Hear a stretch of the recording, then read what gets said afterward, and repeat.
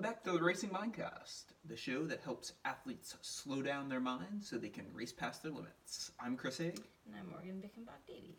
And welcome to our spooktacular episode today. Is that why you're wearing the orange shirt? Yes, this is why I'm wearing the orange and black. A, because it's my favorite shirt, and if you're a former student of mine, you will recognize this shirt. It is disintegrating on me as we speak, but I refuse to throw it out because I hate throwing out old clothes.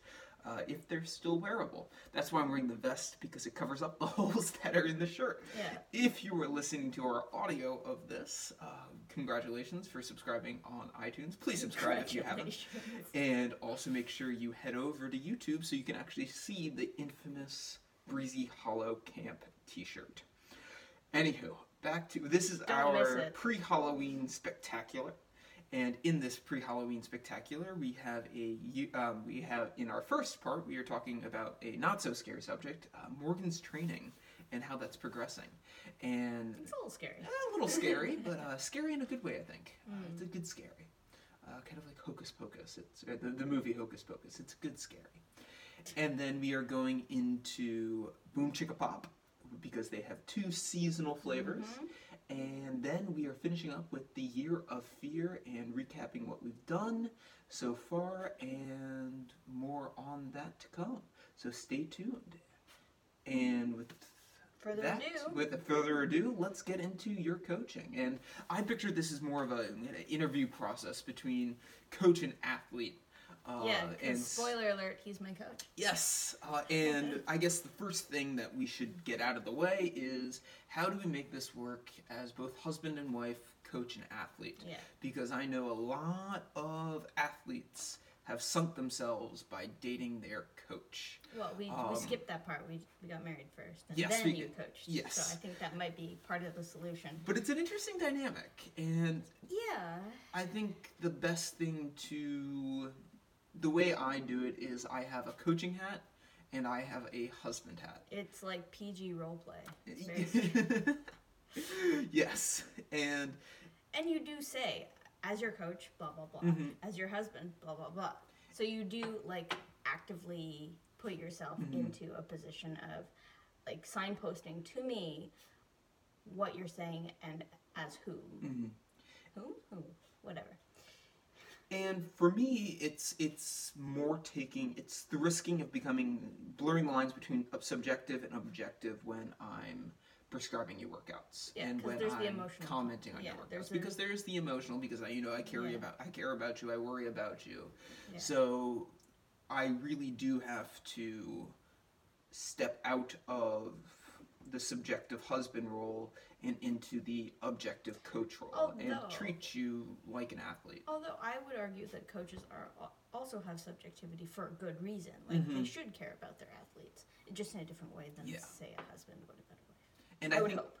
Yes, and I think that's what I try. That's what I try to bring in is that carry over the caring that I have as a husband and as a friend, carry that caring into my coaching role, but put it in a different place and have how can I make you a better athlete? Yeah, because it's a different outcome than having a happy wife, happy life. Right.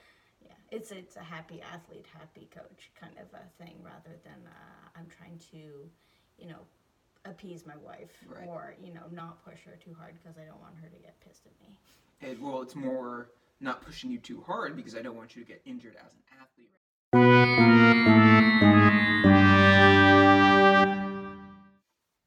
And we're back after a little bit of a technical glitch, but anyway, to get back into the coaching, how to separate coaching from hubby coach. It really is figuring out and treating you like an athlete, and being able to take the hat off literally and figuratively and switch between roles, which can be tough.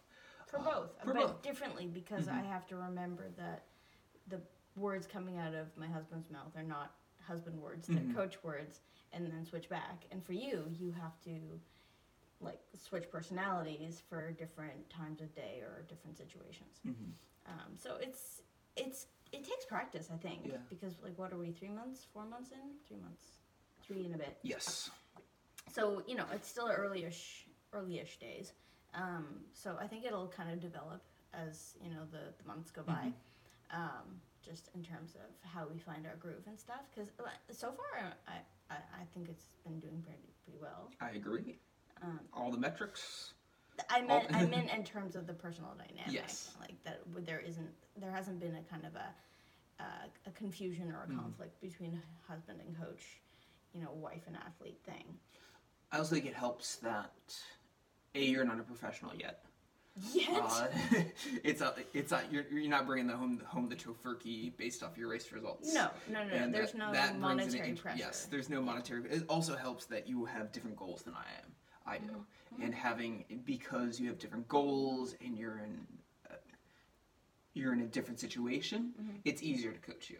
Versus if you were a triathlete aspiring to be a professional, that would be more difficult in my opinion, and I would most likely outsource you. But I think I'm in a fairly unique situation where I'm not limiting myself to I want to do X, Y, Z. I just want to see how far I can go, which gives me a lot of leeway. And so from your perspective, you're coaching an athlete who just wants to see how far they can go, which is pretty limitless, and it doesn't have a timeline. Like, it's just, okay, let's see what happens. And, like, I want a trajectory, I have goals, but let's just see how far I go. I would also, from a coaching perspective, it's not necessarily that you have goals, it's you have benchmarks.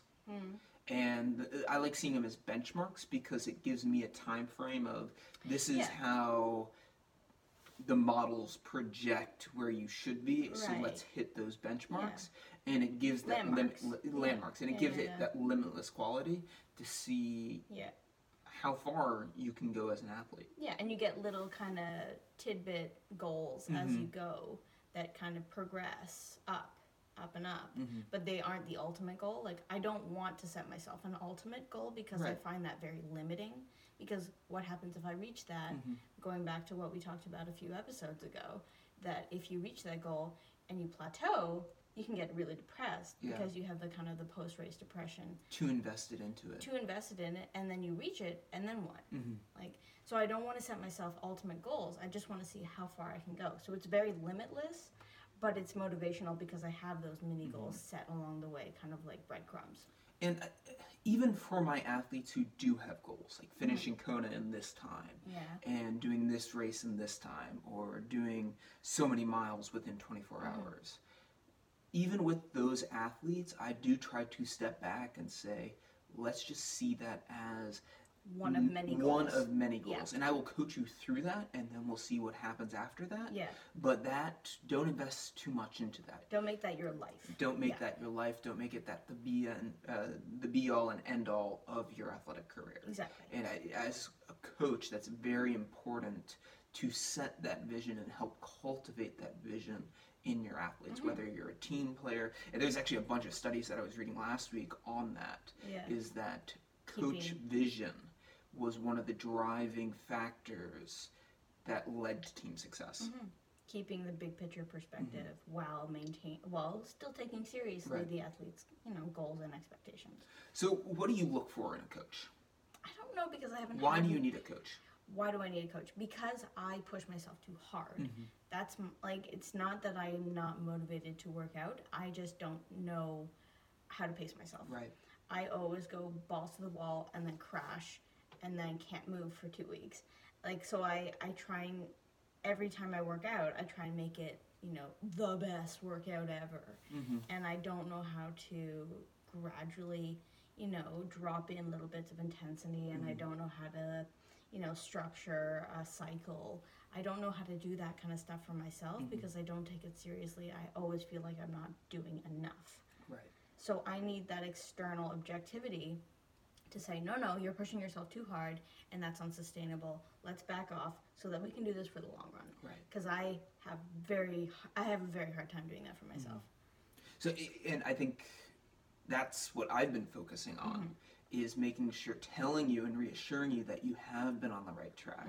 And look at this 4-month block of consistent workouts. You haven't gotten sick. You haven't gotten injured. You've had tightness that we need to address. Foam rolling and using the R8 rumble roller. Oh God, I think that's going to be the next step. But anyway, that's months away. But reassuring you that you are hitting the right zones, that you need to hit these zones in a workout, and hitting those zones that are prescribed, those levels that I prescribe, rather than higher ones. That's what it means giving it your all in a workout. Yeah. It's not going above and beyond. It's doing the prescribed workout, and that can be frustrating because I admit that I've been very conservative given your past history with your undulations, your sine wave graph of hitting peaks and then crashing, very consistently building up your training program so that you don't get injured, and we're very aware and very in tuned about that intensity level. Yeah, for me that's kind of frustrating. Just because it's like I've kind of always been like obsessed with like making everything I do epic, or like to give it my all, and if I don't give it my all, I'm not good enough. Kind of like that kind of self-hatred stuff. So it's kind of frustrating for me to like rein myself back because it feels like I'm taking myself too easy. Yeah. Like I'm babying myself, or I'm coddling myself, and I have to remember big picture, big picture, big picture. For sure. I think another thing that we are working on and doing quite well is using metrics and not becoming too obsessed with the metrics. And I think that's another good thing for you is that you need to outsource that to a coach to make sure that you're not obsessing over the metrics. Because as we talked about in the last episode, it can get into your head. Because having a coach can help you give those numbers context. Right. Because just, especially things like heart rate, like we talked about last time. Heart rate, like just looking at it and it never being high enough, or just being like through the roof and just getting demoralized or just confused. I need someone to calm me down or say, no, this is completely normal, or this piece of equipment isn't flawless. Like, I need that kind of stuff because it's really easy for me to just kind of say, well, it must be about me, not the thing measuring me. Yeah, and I think in the future we're going to be using Stride, getting the running power meter, and I think that's going to help because as a creature of growing up and using a heart rate monitor, we've seen in the past couple of weeks, especially with indoor training, how it's very volatile. The very volatility, and also with calories and kilojoules. Yeah. Using kilojoules instead of calories based off heart rate is the way to go. So switching over to more power-based metrics that won't drop out, that won't fluctuate from 200 beats per minute down to 90 beats per minute, and then all over the place depending on how you're doing. Switching over to more concrete metrics will be helpful because it will give you more objective feedback with that. And more confidence in what I'm supposed to do. And also pacing, because that's something else we're working on, is making sure that you don't go too hard too early. And pacing yourself, because we were talking about actually this over the weekend, is when I give an RPE value, because that we were talking about how that trumps heart rate, and we talked about that in the last episode. Giving you an RPE value right now, it's hard, and it's hard for you to listen to your body, and that's something that we're working on. We're trying to cultivate but having a number to associate with that RPE, that I think will help you become more in tune with your body. I can't do that right now because the number that I'm associating it with isn't dependable right now with my heart rate monitor going from 0 to 100 and then back. So eventually associating my RPEs with certain numbers will be really good, because my internal gauge of my perceived effort is way off. It never feels like I'm doing enough. So that's just something I have to work on. So having something external that I can reference to perceived effort will be really helpful, I think. And we'll gamify that too. That's going to be fun. Last point is, as far as goal settings, to loop back to where we started, it's tempted to, and I see this in athletes a lot, is when you have aspirations, big aspirations, and those aspirations are fairly big and can be intimidating.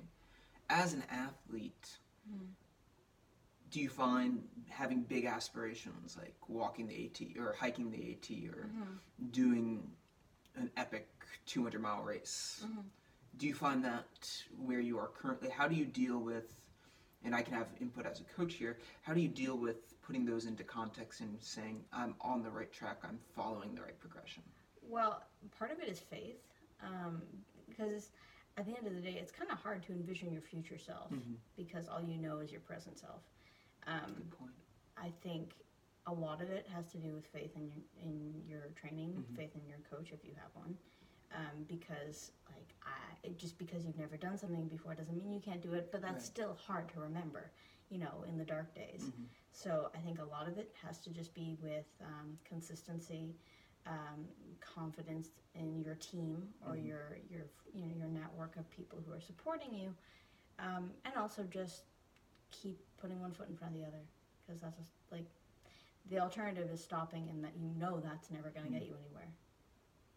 Good point. I think that's a good place to end on. We will keep you all updated on Morgan's training with tips and tricks and everything in between in future episodes.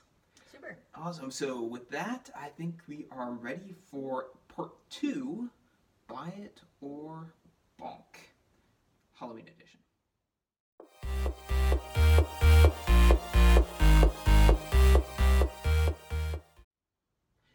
And welcome back to the Racing Mindcast with part 2, my favorite part, and I'm sure your favorite part, Buy It or Bonk. All right. What do we have on tap today? Well, since it's Halloween, we found, and they're not exactly sports nutrition, but stop it. So we found 2, I guess, seasonal flavors of Boomchickapop. You've probably seen them around grocery stores. It's just the flavored popcorn and, the hundreds of flavors. So we have pumpkin spice, because pumpkin spice, 'tis the season. Oh my god. And candy corn, which I don't think I've ever had candy corn, so I won't have any frame of reference. I wonder how they're going to, and excuse the lawnmower in the background there. I wonder how candy corn. It tastes like sugar. Like, it's going to be interesting to see. It's more about texture, isn't it? Okay. It's more about texture, I think. So that's going to be interesting. I don't have the macros with me, but I will flash them on the screen. I do know. You should be popping up right around here. Right about now. And I do know that both of them are 260 calories for 50 grams. We don't have nearly that amount, but let's do pumpkin spice first? Let's do pumpkin spice first. Get that out of the way. We should, because we have the IMO powder. We should do a candy corn homemade Quest bar. So it has like a drizzle on it of something. It smells like popcorn more than anything else. It smells like a little bit. I smell something. But it's not pumpkin spice. No, it smells more like butter. Mm-hmm. It's a little on the stale side. Well, yeah, after it's been drizzled with all God's knows of what. Very mild. How much PSL you get, or pumpkin spice that you get, varies from kernel to kernel. Yeah. But that, I think, is to be expected. Mm-hmm. More than anything, though, I taste like fake butter. Yeah. With a hint of pumpkin spiciness, sorta. The problem with this pre-baked popcorn, or pre-popped popcorn, is that it gets really stale, and this falls into that trap. So it's all about the drizzle and the coating. And if you don't mind stale popcorn, then it's okay. What'd you give it, rate-wise? I'm not overly impressed. All right, I can't compare it to I can't compare it to bars. This is something else. Yeah. I would say I'm not terribly impressed. I'm going to give it a 5 out of 10. 5 out of 10. Yeah, I'd probably get a 5. And when I say 5, buy it if you're curious. Yeah, it's a novelty. But don't buy it again. It's a novelty. I wouldn't buy it more than once a year. All right. So this is candy corn. And it has orange. It smells like candy corn. Jesus. It smells like, they nailed that smell. It smells like sugar. Yeah, but they nailed that candy corn smell. And it has like an orange and yellow drizzle on it. Pop it up here. That is a giant chunk you got there. Yeah. Ooh, yeah. It just tastes like icing to me. Mm-hmm. I was going to say the exact same thing. It tastes like icing. Like sugar cookie icing. Yeah. They melted But that's the candy corn flavor. I have no idea. It's still stale. It tastes like sugar. It's got more flavor than the pumpkin spice. It's got more drizzle, for sure. Good for the novelty. I'm going to give it a 5.5 this time. Yeah. But it's still got that stale popcorn. I think you're better off mixing in candy corn into popcorn. You're better off with candy corn. Yeah, you're better off with mixing in regular candy corn into your It's very pumpkin. hully, too. Mm-hmm. Like, hull hull quantity seems to vary from brand to brand, and this has a lot of the popcorn skin hull stuff. Yeah, so not a It does huge get fan. stuck in your teeth and Yeah, not a huge fan of that. So yeah, I would also give it a 5.5, just because it has slightly more flavor. All right, and that concludes Bite or Bonk. We've got a special video coming your way with this popcorn coming later on, so you definitely stay tuned. And if you know me and know my love of... Well, I won't give it away. No. Anyway, on to part 3, Year of Fear.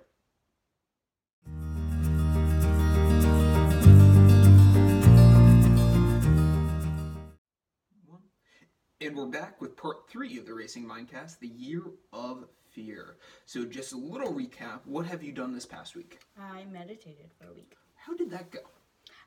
I stuck with 5 minutes a day, just to keep it simple.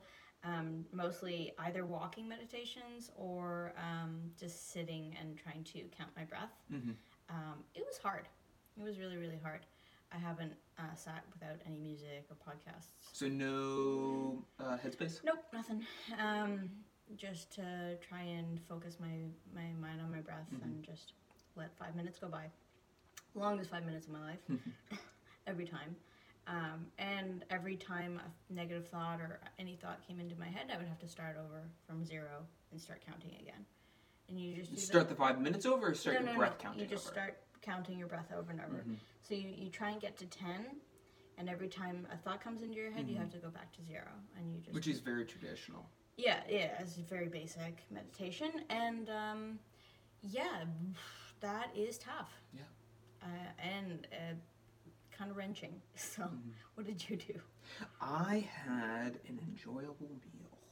So if you flip back to last podcast, whenever I shop or meal plan or think about what I'm going to eat, it's always based off of what I've done athletically, so refueling, thinking about the macros, thinking about the sugar content. Is this going to, inflame my body for a pre-workout, post-workout? It's a lot of noise going on in my brain that makes me choose mine. It's almost like mental procrastination to eating. And which I understand completely. When I do sit down to a meal, I do eat rather quickly, and I don't enjoy the food. So what I wanted to do is I wanted to face those kind of like your voices in your head when you were meditating. That occurs and gets very loud when I eat. And I wanted to sit down and actually enjoy a meal, not based off macros, not based off of anything but pure enjoyment, and really enjoy it. So that's what I did, and I won't give you all the details. You're going to have to go to braveheartcanada.com and check out the blog post there about what I ate. It was good. I enjoyed it.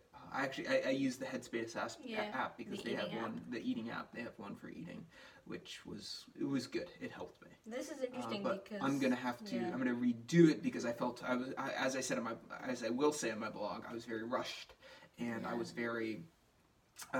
We had other stuff to plan today, so I wasn't able to plan out what I was going to eat as much as I would like while I was shopping for it. So you can repeat it. So I'm going to repeat it with different ingredients and also enjoy it more and sit down and extend out the meal to enjoy it. This is interesting because for me, when I eat, I have to dissociate. Like, I don't remember half the things I eat because it's too painful to be fully present while I'm eating. So I have a kind of an out-of-body experience when I eat, which is, and during, like, prep, and my mom calls it werewolfing, where I become a different person. Yeah, and I get out of the kitchen. Yeah, like, and I can't help it, but it's how I have to get through it. And so I know that's something I really have to work on, so this might be a good idea for me in baby step format. Anyway, what are you doing this week? This week, we talked about last week, so we're filming this ahead of time, so I'm trying to put in my mind's eye. So we were talking about the enjoyment and then This coming week, I'm going to be eating pizza, and we talked about that last episode. So the following week after that, I'm going to see if I can go for a run without my Garmin, without any metrics. So the week of Halloween. So the week, this is, the week of Halloween. Mm-hmm. So that first week of November, I'm going to go for a workout. And I'm just going to do one workout without my Garmin. Oh boy. And that is going to be tough. Mm-hmm. Because I've noticed that I've become very dependent upon numbers, my metrics. Yeah. And using those metrics, like we talked about at the beginning of the episode, I need to start distancing myself, especially for easy runs and recovery runs. Just going out and enjoying it. Yeah. So that is going to be my fear, is doing a workout without the metrics. Naked. I most likely will record the metrics and have them afterwards, but I'm not going to look at them throughout. Mm-hmm. And I will be wearing makeup. Oh boy. Just because I've always really poo-pooed it. Mm-hmm. And I think it has more to do with the fact that I just don't know anything about it. And I grew up with, a kind of a sense that it was just what silly girls do, and it's become very... Whores and harlots. Yeah, there's a lot of kind of judgment around it, and I would say 80%... 80% of women I see wear makeup, and I really have to get over that just kind of intimidation factor. It's a department of drugstores and beauty salon and all that stuff I know nothing about. So I just want to kind of try it on for size and get over that little whatever it is that I have about makeup. And all things girly, really. Sounds like a good fear. So that concludes this week. Make sure you head over to braveheartcanada.com, check out our website, check out the blog posts, check out all of our content there, and we will be back next week with a recap. Until next time, in this Halloween season, don't forget to breathe.